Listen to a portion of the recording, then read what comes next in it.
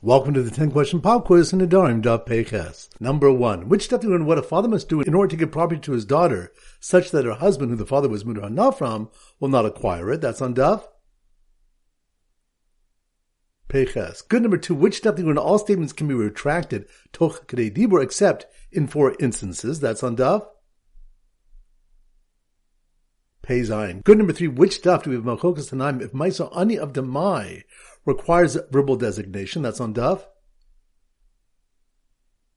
Pei Dal. Good. Number 4. Which of the one Hekdesh, Chametz, and Shichur are Mafkia Ashiba? That's on Daf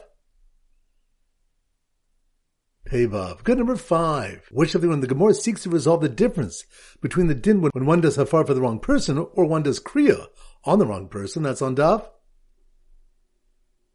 Pei Zayin. Good. Number 6. Which step do we compare a wife forbidding her hands to her husband to one who is makdish his pledged field and then redeemed it? That's on Daf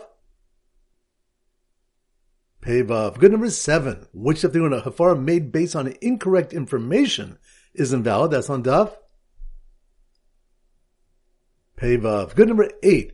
Which step do we learn that a woman who owns a courtyard independent of her husband must acquire a portion of the wine for Shetufei Mavos for herself and can also acquire it on behalf of the other residents? That's on Daf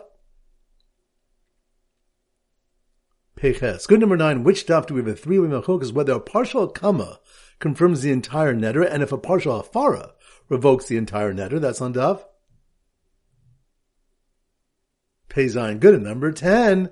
Which daf does Gemara contrast malchokas about partial knowledge regarding hafar with a malchokas about a blind person's inadvertent killing when going into a forest? That's on Daf